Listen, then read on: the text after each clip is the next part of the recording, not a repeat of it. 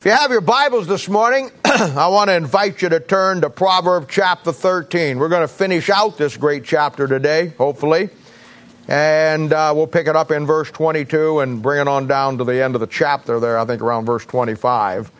You'll remember that last week we contrasted in our study the wicked messenger versus the faithful ambassador.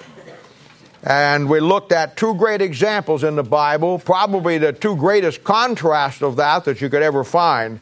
The wicked messenger being Judas, who brought the wicked message to Christ and betrayed him. And then the faithful ambassador was the Apostle Paul, who was faithful in the ministry that God gave him to establish the Gentile churches. And today we'll look at another great truth in the next section of Proverbs here in chapter 13, and hopefully, as I said, we'll close out the chapter. You know, when it comes to the Bible and knowing it and learning it, you'll have basically two types of Christians. I mean, you're always going to have the ones who don't care to get involved in it at all. I'm not really talking about them. When you find people who in their mind and their heart, they begin to say, okay, I'm gonna get into the Bible. They basically will fall into two categories. And those who will just never get past the surface of the Bible. They'll never get past just the common basic things of the surface of the Word of God. And then you'll find those who have a depth to them when it comes to the Scriptures. All of my life I've been associated with churches. I've seen men who were Sunday school teachers, who were deacons, even pastors. People who had been certainly saved for 20, 30 years who should have had a great insight into the Bible. But after all of that time of being saved, and I truly believe they're saved, after all that time of being saved, going to church, their knowledge of the Word of God is absolutely minuscule. It's absolutely just surface. Basic things that in most cases they probably have never even studied and got into, probably just heard the preacher say or somebody else say. But then you find people that really have a depth to the Word of God. And Thursday night we talked about Ephesians chapter 3, verses 17 through 19. Where it says that Christ may dwell in your hearts by faith, that ye being rooted and grounded in love, may be able to comprehend with all the saints what is the breadth and the length and the depth and the height, and to know the love of Christ which passes knowledge, that ye may be filled with all the fullness of God. And I talked to you about the fullness of God.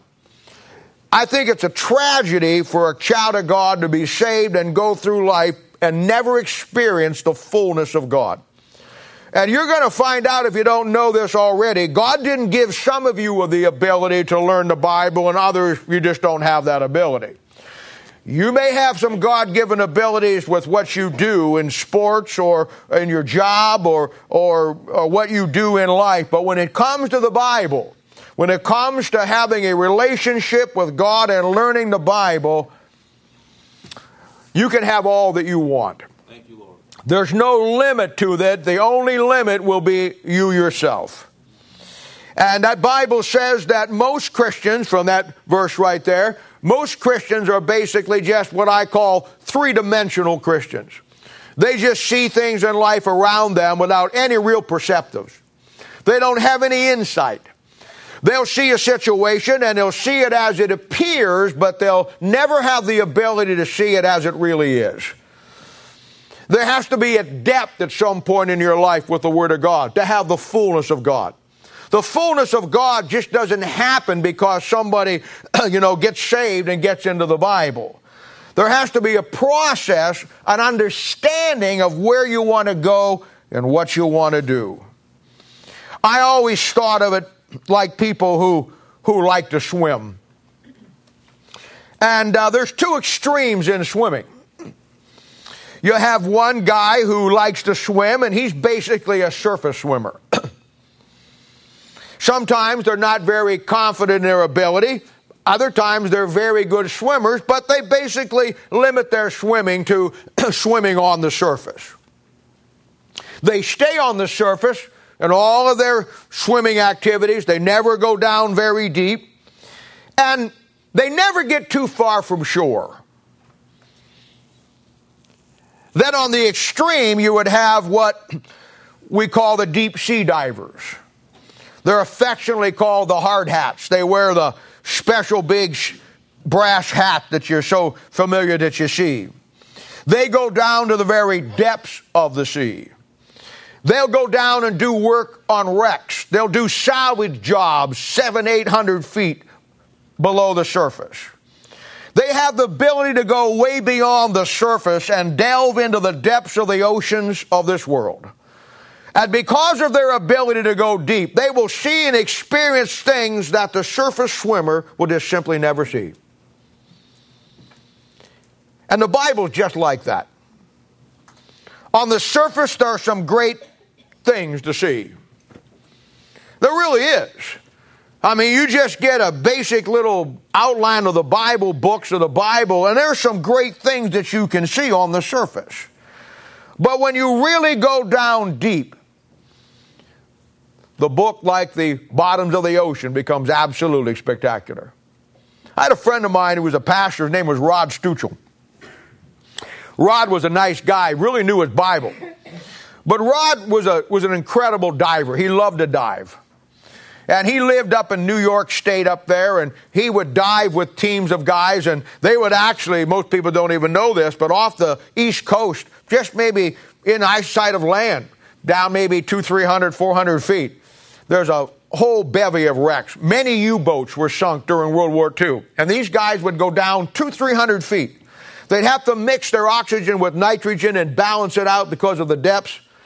And he told me one time, and I've always been thrilled with that kind of exploration and guys that did that. I could never do it, but I would ask him about it, and he would tell me, he'd say, you know what, Bob, when you get down there about 300, 400 feet and you look up and you can barely see the light of the sun, and you're down there and there's fish that you've never seen before. There's wrecks from years gone by, hundreds of years. He even talked about a Spanish galley that they found that sank off the coast back in the 1600s.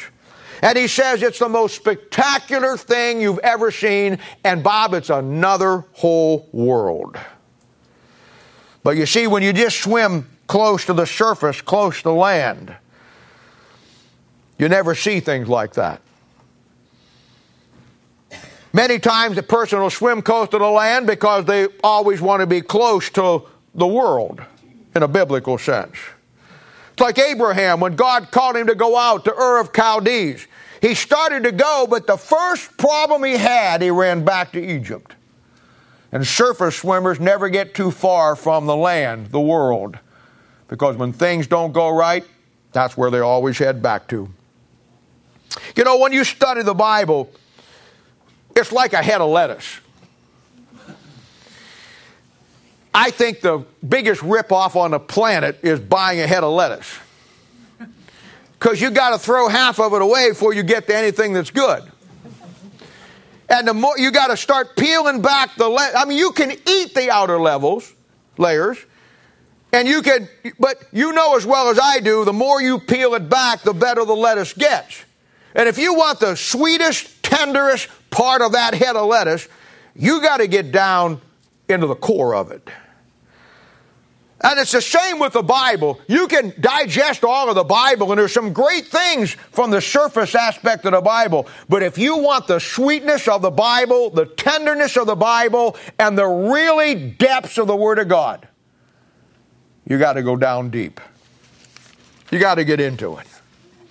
And when you start to peel back the layers of the Bible, God will reveal to you the depths of His Word. And you'll come to the place in your life where you understand the fullness of God. Now, I want to show you something this morning that is really deep within your Bible.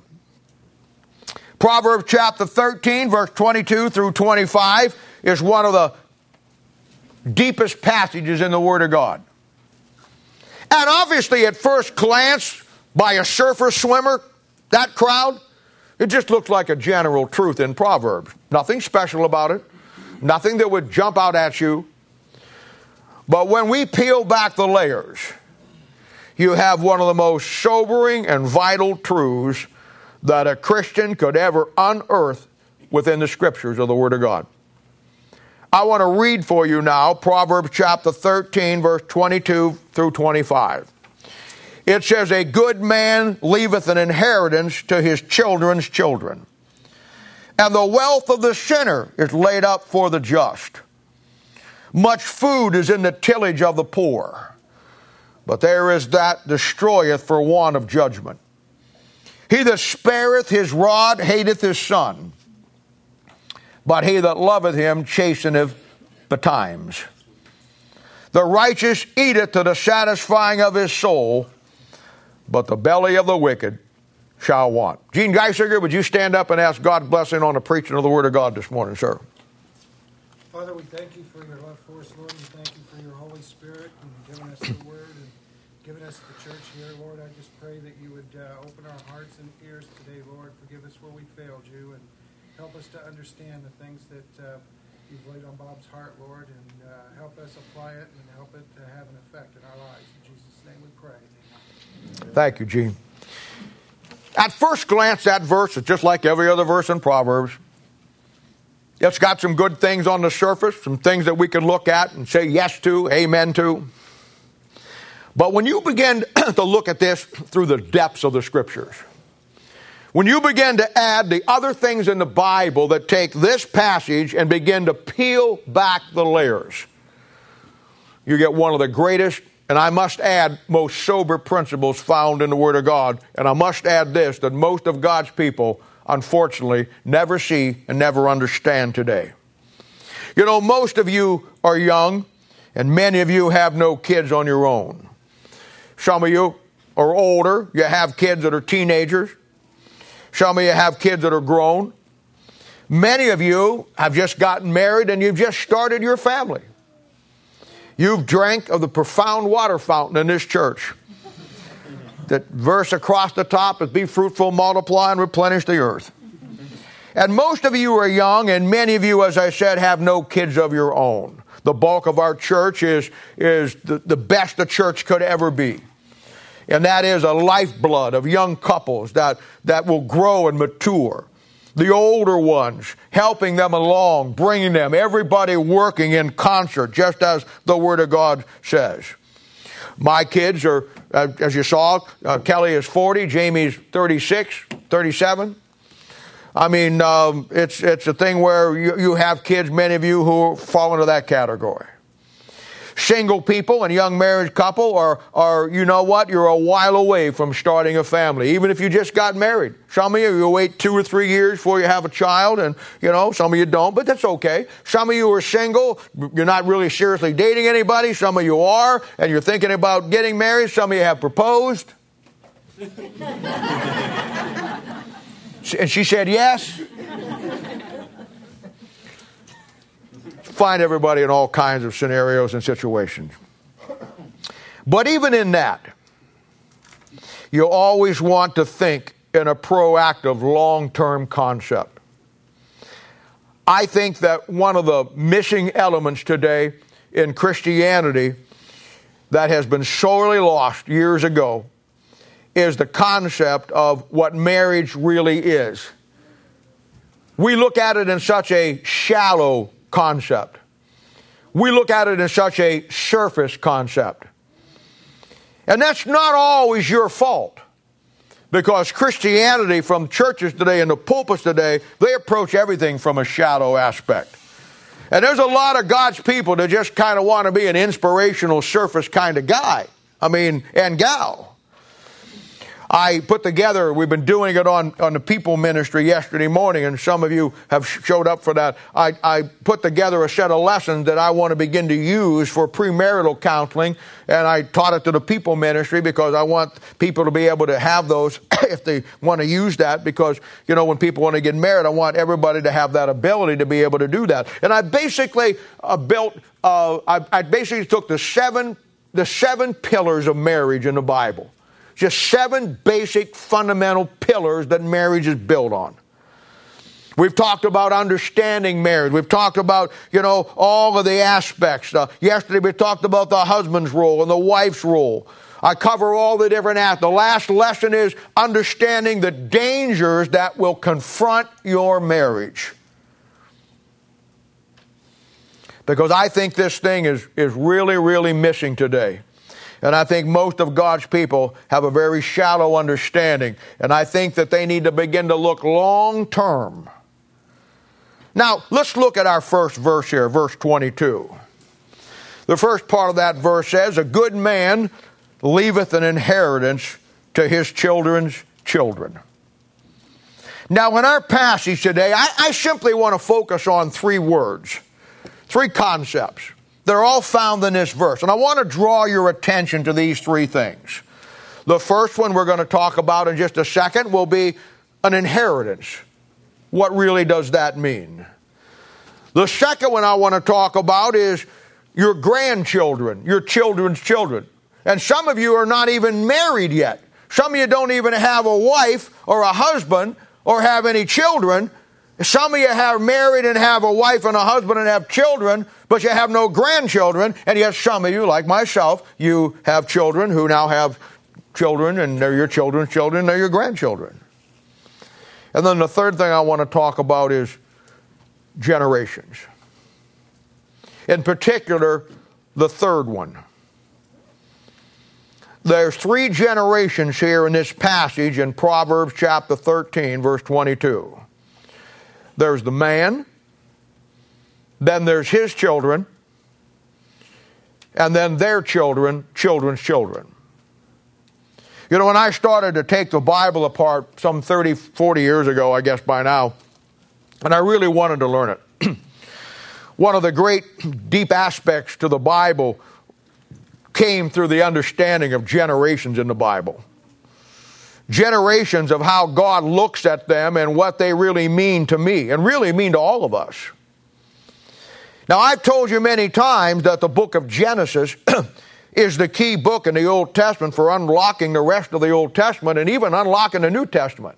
And I've told you many, many times you have two key books. One in the Old Testament, Genesis, and one in the New Testament is the book of Acts. You get those two books down and understand them and learn them, rest of the Bible pretty much falls in line because they're the two key books. And as I looked at those two books and how vital they were, I began to see all how that they really pull together all the things that I needed to understand about the Bible. And as I looked and laid out Genesis, I saw that the whole book was built around families and the generations of those families. It hit me like a ton of bricks. I must have read the book of Genesis through 40 times before I really started taking the book apart. And it was one of the most amazing things that God ever taught me. There it was, right in front of me. I had read it I don't know how many times. And when I looked at it, and it dawned on me, right in the middle of that book. I was trying to build the book around this, build the book around that, divide it up here, and suddenly it hit me. The whole book of Genesis is simply built around 8 different generations. The first book in the Bible puts the emphasis on the importance of the generations of families. In Genesis 2:4, you have the generation of the heavens. In 5:1, you have the generations of Adam. In Genesis chapter 10, verse 1, you have the generations of Noah. In Genesis chapter 11, verse 10, you have the generations of Shem. In chapter 25, verse 12, you have the generations of Ishmael. In chapter 25, verse 19, you have the generations of Isaac. In Genesis chapter 36, verse 1, you have the generation of Esau. In Genesis chapter 37, verse 2, you have the generations of Jacob. Now, the whole book of Genesis, the key book, is built around families and the generations connected with those families. And for God to do that, He has something for us to see. He could have laid out the book of Genesis any way he wanted it. He picked the concept of generations and the families within those generations. And I'll tell you something else. You take each one of those from a practical standpoint and start going through those generations of each one of those, and you see the men in that family, how that family, what they did for God or what they didn't do for God. It's one of the most amazing things that you could ever go through to understand about your own family. Generations are absolutely imperative to unlocking the Scriptures. Did you know that the key to the second coming of Christ is nothing more than the generation of Israel becoming a nation? He says in Matthew chapter 24, verse 32 through 35, he says, "Now learn the parable of a fig tree. When his branch is yet tender and putteth forth leaves, you know that the summer is nigh. So likewise ye, when you see all these things, you know that it is near, even at the doors. Verily I say unto you, this generation shall not pass till all these things be fulfilled." Right there in front of you. And yet you would spend hundreds of dollars anyhow, buying somebody's tape, buying somebody's books, getting somebody's chart that all focuses on the second coming of Christ, when it's going to happen, when it's going to get. You get some idiot up there in a pulpit talking about the blood moons and how they figure in. You get some other idiot talking about the ashes of a red heifer and how it works in. And yet the Bible told you that the key to the second coming of Christ is a generation. Generations are vital in the Bible. Surface swimmers. Now in our verse, we have our first key word that we want to look at. Children's children. That will be our grandchildren. In your family, it'll be you and your wife. Hopefully someday, your kids. And then down the line, your grandkids. 3 generations of your family. Now, I want to tell you something. Our verse today, inheritance to the 3rd generation, or children's children. I want to make a statement, and then I'm going to come back and take you through the Bible on it. But with God, there's something really important about the 3rd generation of your family. When you see Exodus chapter 20, verse 5, or Exodus chapter 30, verse 7, you know what he says? He says, "I'll visit the iniquity of the fathers on the 3rd and 4th generation." Starts with the 3rd one. Now, I don't know what you know about the Bible or where you're at, but you know the number 3 in your Bible will always stand for the completeness of something. When something hits 3 in the Bible, it's complete, and it forms a balance. Proverbs 11:1, "A false balance is an abomination in the sight of God." So that number 3 in God's mind will always be something is now complete when it comes to your Bible. That Bible says that the Bible has a doctrinal application, a historical application, and an inspirational application. And when you have that down and you understand it, you have now a balance and you have a complete understanding of how the Bible goes together. You take man. Man is a body, soul, and spirit. Man was incomplete. He had a body, soul, and a dead spirit. When he got saved, he has a body and a soul, and now a live spirit, and now the Bible says you're complete in Christ. 3 is the number of completion. You want to study God's Son? You can talk about the Lord, you can talk about Christ, you can talk about Jesus. His complete title that gives him the balance of everything that he is in his completeness is the Lord Jesus Christ. 3. You want to study God? You want to understand God in his completeness? It's God the Father, God the Son, and God the Holy Spirit. You want a complete breakdown and work out of the Old Testament? It's the law, the prophets, and the writings. 3. You want a complete balance of the New Testament? It's the Gospels, it's the Acts, it's the epistles. In our own life and everything we do, nothing is complete without the 3rd part. In time, you have past, present, and future. In matter, You have source, generation, and position. In reality, you have time, matter, and space. When God made the earth, He made the land, the air, and the sea, and there's nothing else. When He made the kingdoms of the earth, you have the animal kingdom, vegetable kingdom, and the mineral kingdom. When God gave us music to praise God by, the complete concept of music is harmony, melody, and rhythm. Take one of them out, you got rock music.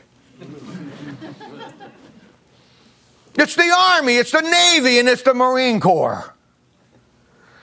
And the family is complete when you have a father, you have a mother, and you have a child. And there's a reason for that. God didn't put you on this earth just so you could find the love of your life and then go do off whatever you want to do, pouncing through the daisy fields. Like the commercial you see, woman's over here looking at her flowers, and the guy's over here, and they turn and look at each other, and they're mentally struck with each other, and he starts to leap toward her, and she starts to leap toward him. They miss each other, go off the cliff on either side, the end of the story. Nothing in this planet will be complete without the third part. 2 plus 2 is incomplete till you get the answer. 6. And in God's mind, my dear friend, I'm telling you right now, there's something about that third generation of a family ministering together. A father bringing his family up through his kids, them bringing their kids up to the third generation that completes something with God. Because the verse says, a good man leaveth an inheritance to his children's children. That's the third generation. Now, along with that, we want to develop this. In the Bible, it says that your children are a heritage of God. Psalm 127, 3, 4, and 5. It says, lo, children are a heritage of the Lord, and the fruit of the womb is His reward. His arrows are in the hand of mighty men, so are children of the youth. Happy is the man that have his quiver full of them. They shall not be ashamed, but they shall speak with the enemies in the gates. Verse 3 says that lo, children are a heritage of the Lord. Most people teach that and take that verse that children are your heritage. That's not what it says. The children are not your heritage. God gave you your children that they would be a heritage unto Him. Amen. And the fruit that they produce is not your fruit. It's fruit for... There's something about this third generation. Amen. Amen. There's something about the concept of a family that we have lost today, that when couples get married, they have no idea of what they're getting into. That Bible says, as arrows are in the hands of a mighty man, so are children of the youth. When you get those kids, they're not your heritage, they're God's heritage. They're not for your reward, they're to bring about His reward. Amen.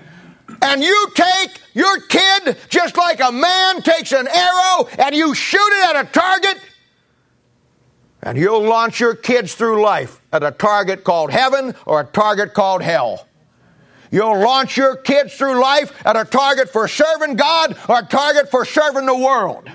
You'll launch your kids on a target of going out and doing things for God and doing the ministry of God, or being in a bar someplace on Friday, Saturday night.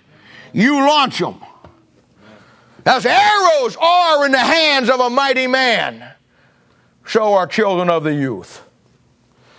Proverbs 17:6 says, children's children are the crown of old men, and the glory of children are their fathers. There it is again. Children's children, the crown of old men, the glory of their fathers, that third generation. Now, Proverbs chapter 13, verse 22 through 25 says that your family will not totally be established in the ministry of God and not totally be complete and functioning to that third generation. Now, verse 22 says, a good man. I love that. Boy, I hear it all the time. Well, he's a good man. I always ask myself, compared to who? You know, the fact that somebody says you're a good man doesn't really mean anything, or I'm a good man doesn't really mean anything until you really focus on compared to who or what. Amen. Guy said one time, well, about a pastor, he really did a good job. I said, compared to who? Well, he's really a good man. Compared to who? Joseph Stalin? Saddam Hussein? What does that mean? It's a relative term. Unless you have an absolute standard. Good in the Bible, goodness in the Bible is Jesus Christ. Amen. Jesus Christ is God's goodness. Amen. When somebody says, my goodness, down south they say that, my goodness, they're saying my Jesus. Because Jesus Christ is the goodness of God. Amen. And for you and for me, when it says a good man, there's only one standard to judge that by, and that is the Lord Jesus Christ. That's right.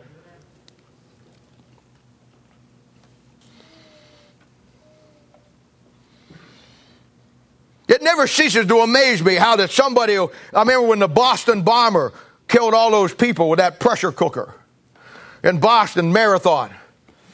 He obviously did it. He obviously was terror. It obviously was Middle East behind it. He obviously did all of those things. He obviously deserved to die. He obviously killed all these people, maimed all these little kids. And when they interview his mom and dad, what do they say? He was a really good boy. Compared to who? Adolf Hitler? It's all relative. Unless you have a point of reference in your life that connects your goodness to Christ, doesn't matter. A good man will leave his children an inheritance to the third generation. Couple of things here. First of all, a physical inheritance. Leave him your money, an estate. Get your house, get your car, get your shotguns. Get all the stuff that you couldn't take with you, which is nothing. And a second aspect will be the Word of God that you put in their lives now. Because the Word of God will go with them for the rest of their life. But that's not what this verse is talking about. This verse is talking very deep. This verse is talking way down the line. This verse is talking about what most of God's people who get into a marriage and raise a family never get to see because they're surface swimmers. They never get the depth of the Scriptures to realize that the Father is to be an inheritance for His children to the third generation. There's some things that we need to be aware of this morning. We know that God has a master plan to reach the world. What we don't understand many times that the plan is through the family. The families of this earth. Most people will miss this entirely because they're surface swimmers. In the book of Genesis, the devil launches, before you go 3 chapters, the devil launches 2 major attacks. And in these 2 major attacks, he shows you his modus operandi for the next 6,000 years. The first thing he attacked was the Word of God when he says, yea, hath God said, then he changed what God said. Everybody gets that one. The second thing he attacked was the family. Adam and Eve and their kids. We fail today to see the importance of the family. When God called Abraham out in Genesis chapter 12, verse 3, He prophetically told Abraham that all the families of the earth are going to get the blessings of God through your family. A little bit later on in Genesis 18:18, He told him again, all the nations of the world are going to get the blessings through your family. God works His plan of redemption through the families and then takes it through the nations. He did it in the Old Testament. He does it in the New Testament. This is why in the Old Testament most people don't get this. This is why I wish all the kids were in here today. They could hear this. This is why in the Old Testament that they had very strict laws for rebellious children. You sass your mom and dad back and get short with them, or tell them this or tell them that, and be rebellious toward them. And, you get away with it many times. Many times you get a whack, or you get this, or you get punished, something taken away from you. In the Old Testament, it was totally different. In the Old Testament, they just killed them. Dad would say the first time, son, that's not right. You don't know what you're talking about, you old fogey. Son, I'm going to tell you one more time. You ain't going to tell me anything, old man. Took him down to the elders. The elders said, look, son, this is your father. You need to respect him. Well, you all don't know what you're talking about. No, we do. We do. You ain't gonna put me in some kind of harness. No, you're right, we're not. We're going to put you in a hole. And then we're going to throw rocks down on your head. Sounds harsh, doesn't it? Sounds almost like, would God really do that? Thousands of times. But you know why God did that? Because they're under the law. And you know what God knew? God knew that, listen kids, God knew that rebellion in God's sight was the same as witchcraft. It's in the Bible. And God knew that if He didn't discipline the children and keep them in the families, that the families would break down, the families would go bust, and God's plan would never get started.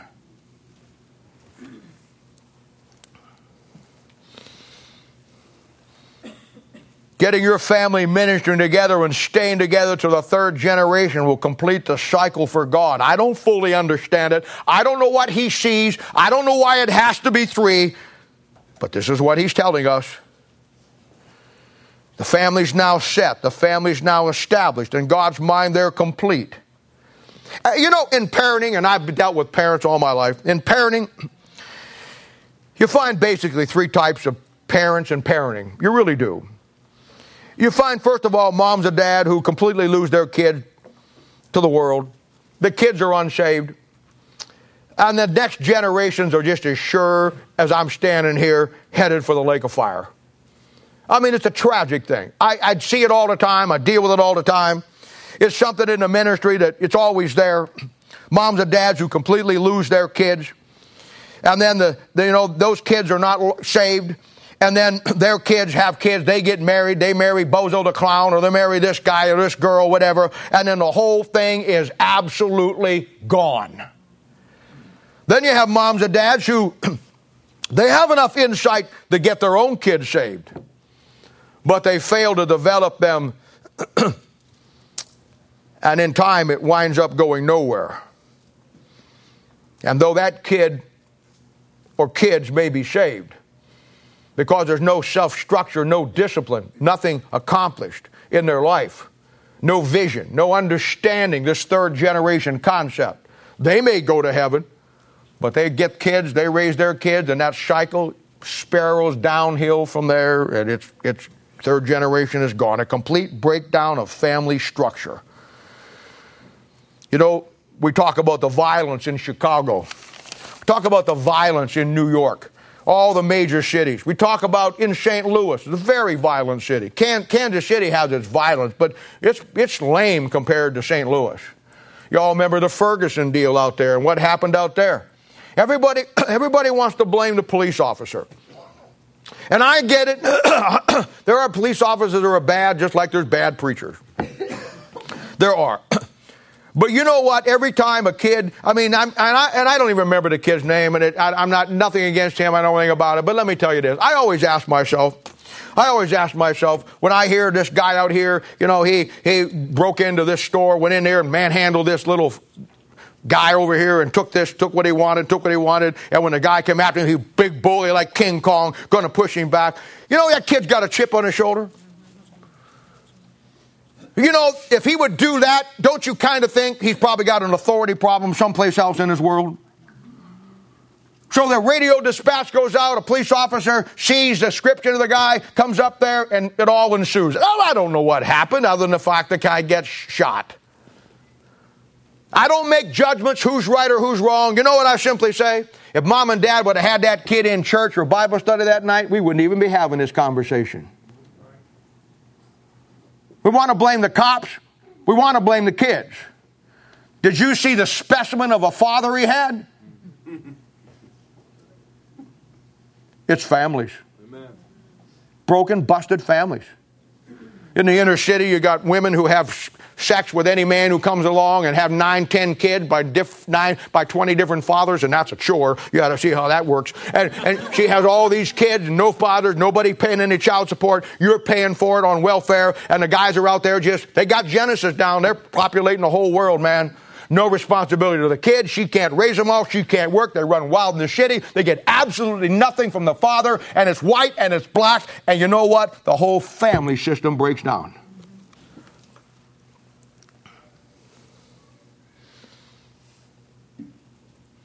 Now, let me ask you a question. And this is my whole point. Why would a saved set of parents that go to church every Sunday, when they see the child having an issue with spiritual things, not do everything they can to fix it biblically? I mean, please don't tell me. I know a little bit about my Bible. And I know that there's 5 stages of discipline that you have to enact in your child. And I also know when you lose the child, there's 5 steps to restore that child. The Bible just didn't say as a parent you go this far and you lose them. Oopsie daisy! There's a plan to keep them from getting out there, and when you fail and they get out there, there's a plan to bring them back. Why will not parents do that? Why is it always blaming it on somebody else? Or this, or that? The answer is so simple. We have failed to see and understand that God's salvation to the world through the nation comes through the families. And we never focused on our families from that aspect. Yeah. Amen. Never got to that depth. To see the first 2 attacks in the Bible by the devil was the Word of God and the families. And their families, the families from this aspect, have completely broken down. And the path for the next 2 or 3 generations is now in full swing mode, and that would be disaster mode. There'll be no heritage for the Lord. There'll be no fruit for the Lord. There'll be no crowns. There'll be no inheritance passed on to their kids. And by the 3rd generation, there'll be no knowledge or understanding of God. Oh, the grandparents will try to do the best job they can. You are a bad second stringer for a parent, as good as you may try to do. And I commend you for it. I'm not saying you shouldn't. I have never seen in my life where a parent, grandparent, could ever undo what a parent was doing wrong without dealing with it biblically. I told you yesterday when we came through these 2, I know of a friend of mine who was probably one of the greatest, best preachers that you would ever hear. And I watched his life, and it was a good life. And I don't question, I don't have any answers, I don't make any judgments on it, I don't. But I watched his kids. And his kids were good kids. But those kids, after a period of time, one of them got messed up in a heresy. The other one quit going to church altogether. They had children. Their children may be saved. I wouldn't want to bet my children on their salvation. They may have gotten saved. I don't know. You couldn't tell it by the way they live their lives. And now we've entered into the 3rd generation that some of them have married. And they married girls or guys who were completely out of the world. No question about them not being saved. And now they're going to produce a 3rd generation of children. And by that 3rd generation, one of the best, most powerful Bible teachers, Bible preachers, and families will cease to exist. Gone. Gone. Completely evaporated by the 3rd generation.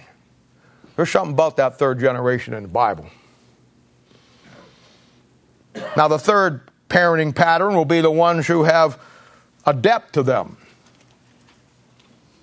This is what they try to do, or I try to do for you. This is what our church is really all about. I understand this concept. I never look at you as a single and don't see you productive down the line in this concept. I don't look at you young couples who want to get married or do get married without trying to give you everything I can to help you understand what you need to do. You need to realize what the family is to God, and you need to do whatever you got to do, whatever you need to do to keep it on track. When you have children, you need to hold them to an accountability line, a value system, and you got to keep it biblical. You have to find out those 5 stages of dealing with a child and training them up, because I'm telling you, as arrows are in the hands of a mighty man, so are children of the youth.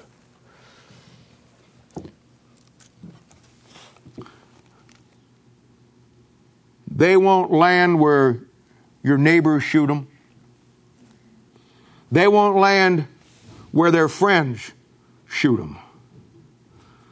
They won't land where the people at school shoot them. They will land, listen to me, they will land, listen to me, they will land where mom and dad shoot them. It's just that simple. I've spent my whole life discipling young people, kids. Many of you or other people in this church have discipled you. And I don't mean this in a bad way, but your own parents couldn't disciple you.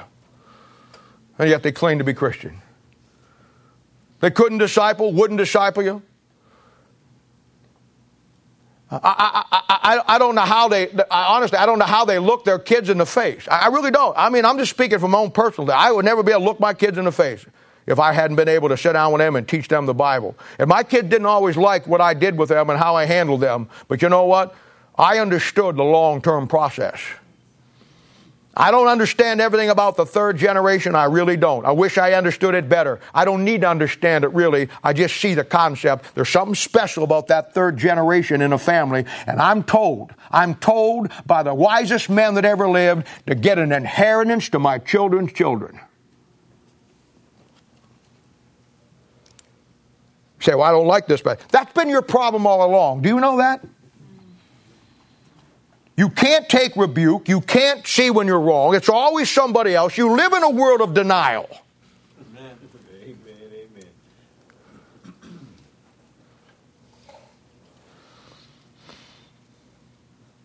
We'll see more about this third parent here in a little bit as we move on through here. Now, let me put it into perspective for you, for all of us. Many of you young men and ladies, you come from non-biblical homes. No real Bible instruction. I get that. But I want to tell you something. God saw something in you that He brought you to this church. Amen. He brought you to people who love you, understand you, and have a little bit of knowledge of the Bible. And I'll tell you why He did that if you haven't figured it out yesterday. I told the people yesterday. I'm telling to you now. You came from a family that had no Bible, maybe no salvation. And if it wouldn't be for what God did in your life, your whole heritage of your family would be in a lake of fire. But you know what, God saw something in you.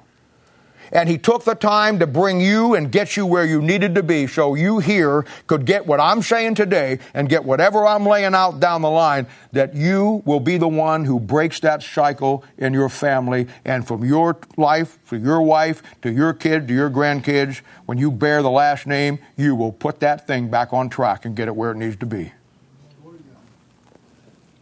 Oh, you got to see it. You'll break the generation cycle. You'll get your family, your future family, your grandkids back on. It'll all start with you. You, your children, and your grandchildren to the third generations. You will learn and grow and get a depth to you and see your marriage, your life, your family as God sees it.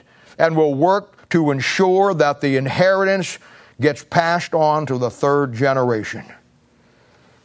But that's what you got. And brother, it's one powerful concept. And I want to tell you something, all you future fathers, or you're already a young father, it's on you. It starts with you. Numbers 14:18 says, the Lord is long-suffering and great mercy, forgiving iniquity and transgression, by no means clearing the guilty, visiting the iniquity of the fathers upon the children to the third and fourth generation. It starts with the fathers. If you don't see it, and you don't understand it, and you don't take the lead in your family, and you don't do what needs to be done, no matter how hard it is, no matter who you make mad, no matter who you got to get out of your world, it'll break down. Now look at the last part of verse 22. And the wealth of the sinner is laid up for the just. Now that's a great verse and principle. The worldly Christian who doesn't follow God's plan, who thinks he gets it all down here, and he does nothing with his family and gives them no inheritance. When the Lord comes back at the judgment seat of Christ, you know what God does? He takes what that guy would have gotten if he did what was right, and he gives it to those who do what's right. Let me show it to you in the Bible. Luke chapter 19, verse 12, verse 26. Story of the pounds. You got 10 servants. He tells them in verse 13, I'm going back to the far country, heaven. I'm going to give each one of you a pound.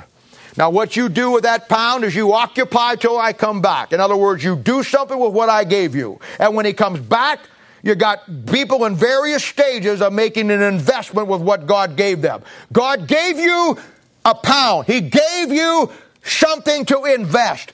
Some of you will invest it. Some of you will not. Some of you will sometimes do it. Some of you will wind up with nothing in your hand. You'll give back God exactly what he gave to you, like this guy did. And you say, well, Lord, I just didn't want to make a mistake, so I didn't do anything. One guy had 1 pound. He brought back 10. One guy he brought back 5. But all there'll be God's people with what God given you. You'll make no investment in your family, no investment in your life. And he says in verse 24, and he said unto them that stood by, take from him the pound and give it to him that hath 10 pounds. You know what he does? He takes what this guy would have gotten and gives it to one who did what was right. The wealth of the sinner is laid up for the just. God has something for all of us, and he's got a plan that he wants us to fulfill. But when we don't do it and we wind up standing there at the judgment seat doing nothing for him, he takes what he would have given you and he gives it to somebody else.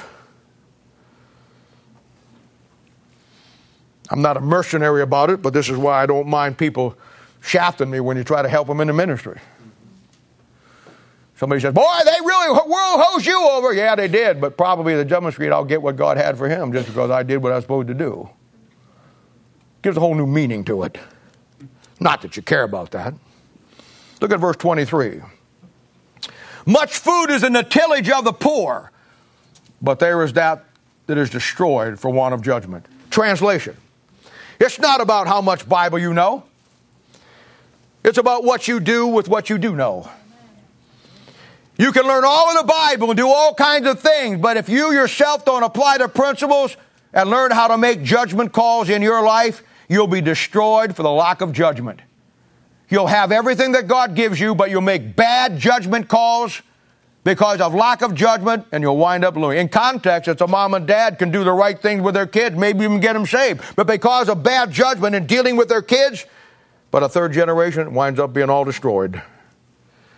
The attack on the marriage and the family. Wait till we get to the last pillar, the enemy of your marriage. There are several. And I see it all the time, husbands who know the Bible but lose their marriages. They have no idea how to minister, how to nurture, what it means to wash or to cherish or to sanctify. Those 5 things in Ephesians 5. No concept. The marriage of 2 destroyed people is destroyed because of the Bible-believing, deep-sea studying husband has a lack of judgment when it comes to her and with his family.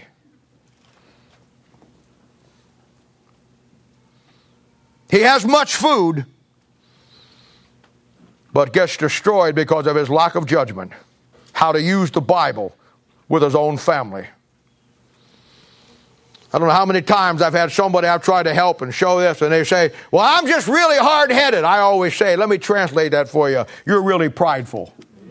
It's all hard-headedness is. It's your pride. We like to call it hard-headedness because it's cute. It's a punchline. Oh, he's so hard-headed. No, he's prideful. You can't teach him anything. Told a guy one time he was the most hard-headed guy I've ever in my life. And I finally got through to him. I said, you know what? In my other office, I have what I call my divorce clock. And everybody I work with, while I'm talking with them, the Holy Spirit of God comes down and moves the hands. And the divorce is going to happen at 12 midnight. And every time I sit down with, while I'm in here in this office, the Holy Spirit of God is moving it. And when I'm done, I'm going to go peek in there and I'm going to see how much time you got left on the divorce clock. They actually believe me. Like some of you just did. And I said, I just looked. And you know what, pal? With your hard-headedness, and you can't teach you anything, and you think you're always the one that's right. I just looked at the divorce clock. If divorce happens in your life at 12 midnight, you are at 11:55.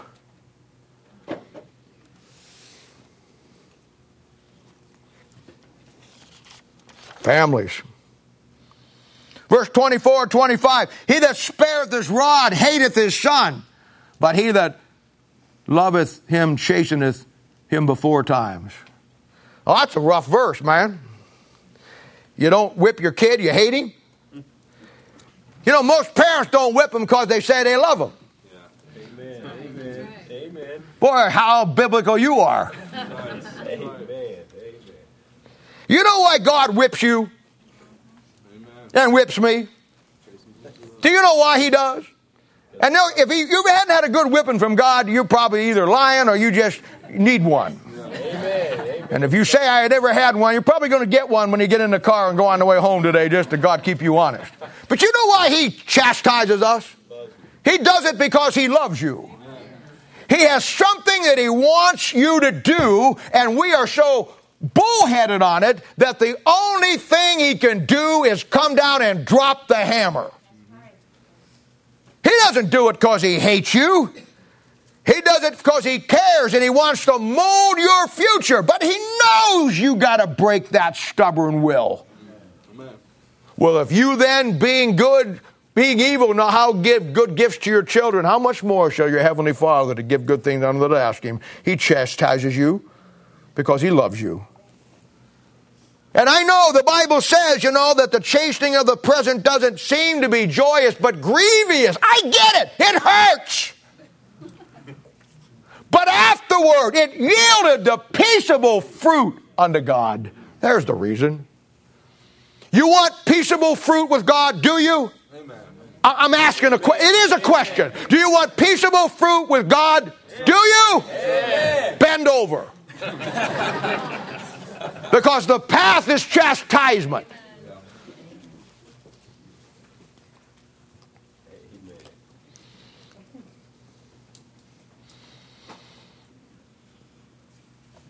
There's 5 stages of training up your child that leads to the failure of the family. Now, when you lose a child, there's 5 steps to take to restore that child. He says, he that spareth his rod hateth his son, but he that loveth him chasteneth him before times. It's an old English phrase and it simply means before it's too late. Getting an inheritance to the 3rd generation of your family is the number one most important thing we need to see and understand today. And a simple lack of judgment in a parent's world. It's the second law of thermodynamics. The law of entropy. Things left to a random state go down. Listen, whatever your problems are as a parent, they'll be 3 times as bad in your children if you don't do right. Amen. And by the time your children pick up your bad habits and have their own bad habits, by the time they have grandchildren, it'll be 6 times worse. And it's gone. It's gone. It's gone. Verse 26 says, the righteous eateth to the satisfying of his soul, but the belly of the wicked shall want. Now that's a simple verse. It starts out by simply saying the righteous eateth to the satisfying of his soul. You can have as much of that Bible as you want, folks. You can eat it to the satisfying of your soul. There's no limits on it. You choose to be a surface type of guy, then that's your choice. You choose to go down deep and get the deep things and the fullness of God, that's your choice. God doesn't look at every man and say, you can only go so far, you can really go down, you're going to stay on the surface, you're going to do this. God opens up the Bible, you determine how deep you go. And what should drive you is the forethought of looking ahead to know, I don't care if you are single right now. You're all beautiful ladies, and all you guys are good looking. You're going to hook up sometime. You're going to get married sooner or later.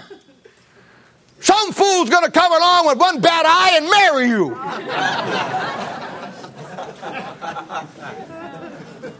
You got to think long term.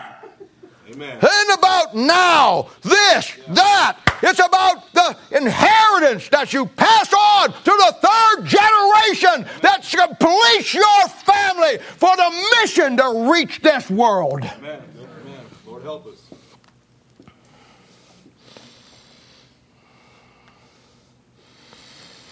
But the belly of the wicked shall want. You bet they do. Across this city and across this country, there's moms and dads sitting in churches with their hearts broken. They want their kids to be in church.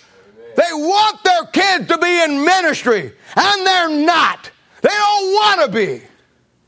I get it. I understand it. But unfortunately, in most cases, the cycle is set. Not because there is not something you can do, but because you won't do what you need to do.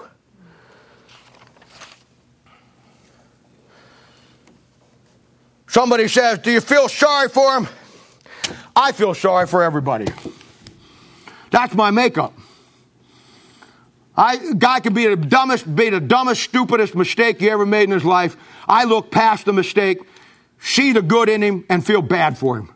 I may think he got what he deserved, but I feel sorry for him because I see he could have been better than that. I feel bad for some of you. Not a lot of you, but some of you. Because you know what? You could be better than you are. And you're going to lose out at the judgment seat of Christ. And I feel sorry about that. But how many times have I told you, contrary to some belief, you can't want someone to do right more than they do? I mean, I keep it in perspective. I feel sorry for you. But I really feel sorry for the Lord. Amen. He's the one that loses in this. It's His heritage you're denying Him. It's His reward you're taking from Him. Oh, you may lose your crowns, and you may lose your family, and you may lose the inheritance for them. But God loses too. I wonder how many people, just kibitzing now, I wonder how many people may die and go to hell because a Christian family wasn't completed to the 3rd generation to reach the world by God's plan. Wouldn't that be a sobering thought at the judgment seat of the great white throne judgment? That 2,000 or 3,000 people point their finger at you and simply say, we're lost today because you knew that families was the key. You knew, that preacher told you it was the 3rd generation, and you did nothing with it. God did everything to ensure your family would fulfill that 3rd generation concept. He gave you salvation, gave you the Holy Spirit of God, gave you the Bible, gave you this church, gave you a pastor who understands and will kick your rear end, but he'll love you through it all. But because you refuse to go deep, you just got to live in the practical. He's done everything that God could do for you. But that Bible says that bad judgment will lead to want. Now, what do? Some of you got plugged in later in life and your kids were already gone. I understand. Some of you just really made a mess of it. I get it. I have made, thankfully not with my family, but I have made some really messes in my life. So I'm preaching. I'm not preaching to you. I'm preaching to me and mostly to these young couples here. I'm not trying to make anybody feel bad. You know why? There's no reason to feel bad. You know why? Because there's always something you can do. Don't you sit back there and say, well, I just don't like that message. I don't like it either. Well, I just don't think he has a right to say that. Well, I probably don't. But you know what? I will tell you something. You don't have to feel that way because there is a way out if you want to take it. And if you don't want to take it, enjoy it. Enjoy it. I mean, you're like some of your wives. You say, honey, what's wrong? Oh, I have a terrible headache. Did you take anything for it? No. Enjoy it. Just because you want to put all the aspirin people out of business doesn't mean that that's the thing that you do. Now, here's what you do. You keep living the example you're now living before those kids. You show them that there's a difference in your life, and you show them not halfway, not 3/4 of the way. You show them that the ministry and church and the things of the Word of God are most important things in your life. Quit substituting church things for this when they need to see that, you know what, we know better not to schedule something on a church day because they're going to be there. That's what they need to see. Amen. Then you begin the 5 steps to regain your kids. And now the third thing, probably the most important. If you learned a lesson, you can't necessarily fix it today or tomorrow in your own world. Okay, I get that. Quit crying in your beer. Quit slopping or moping around about it. You know what you do now?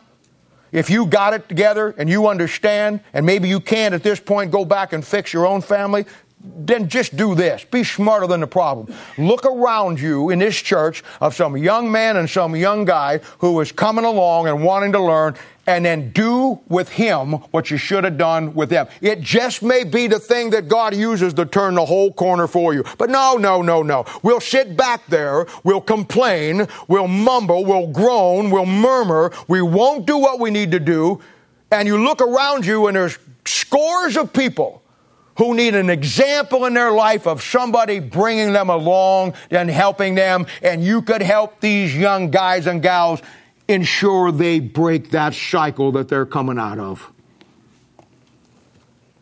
There's always something you can do.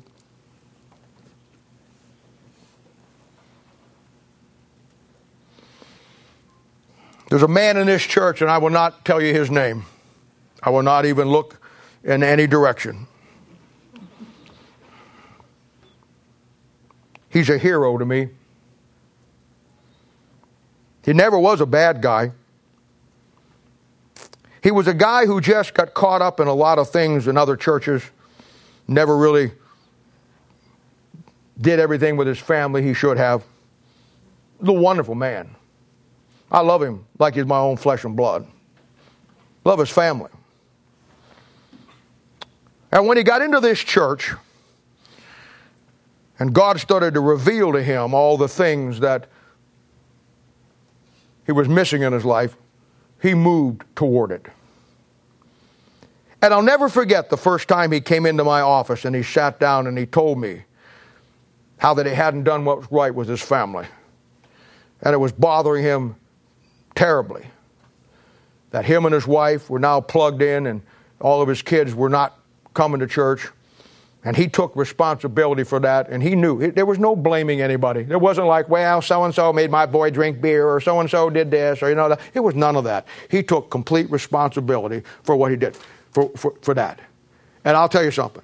We sat down and we talked and we prayed about it, and I laid out a plan out of the 5 steps. And you know what that man did? He called his family together.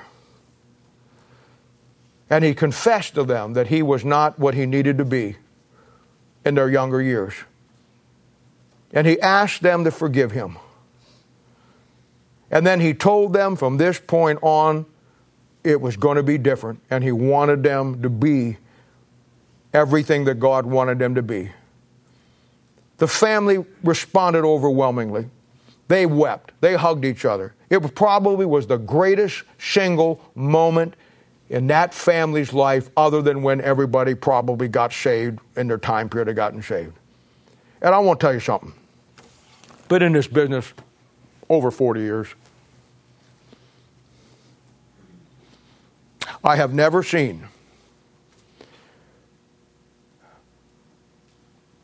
anything like that in my life.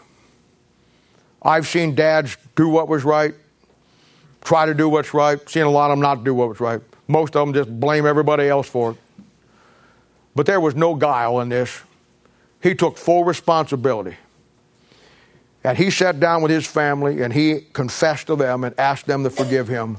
And he began to put in his life, and today his family is on target.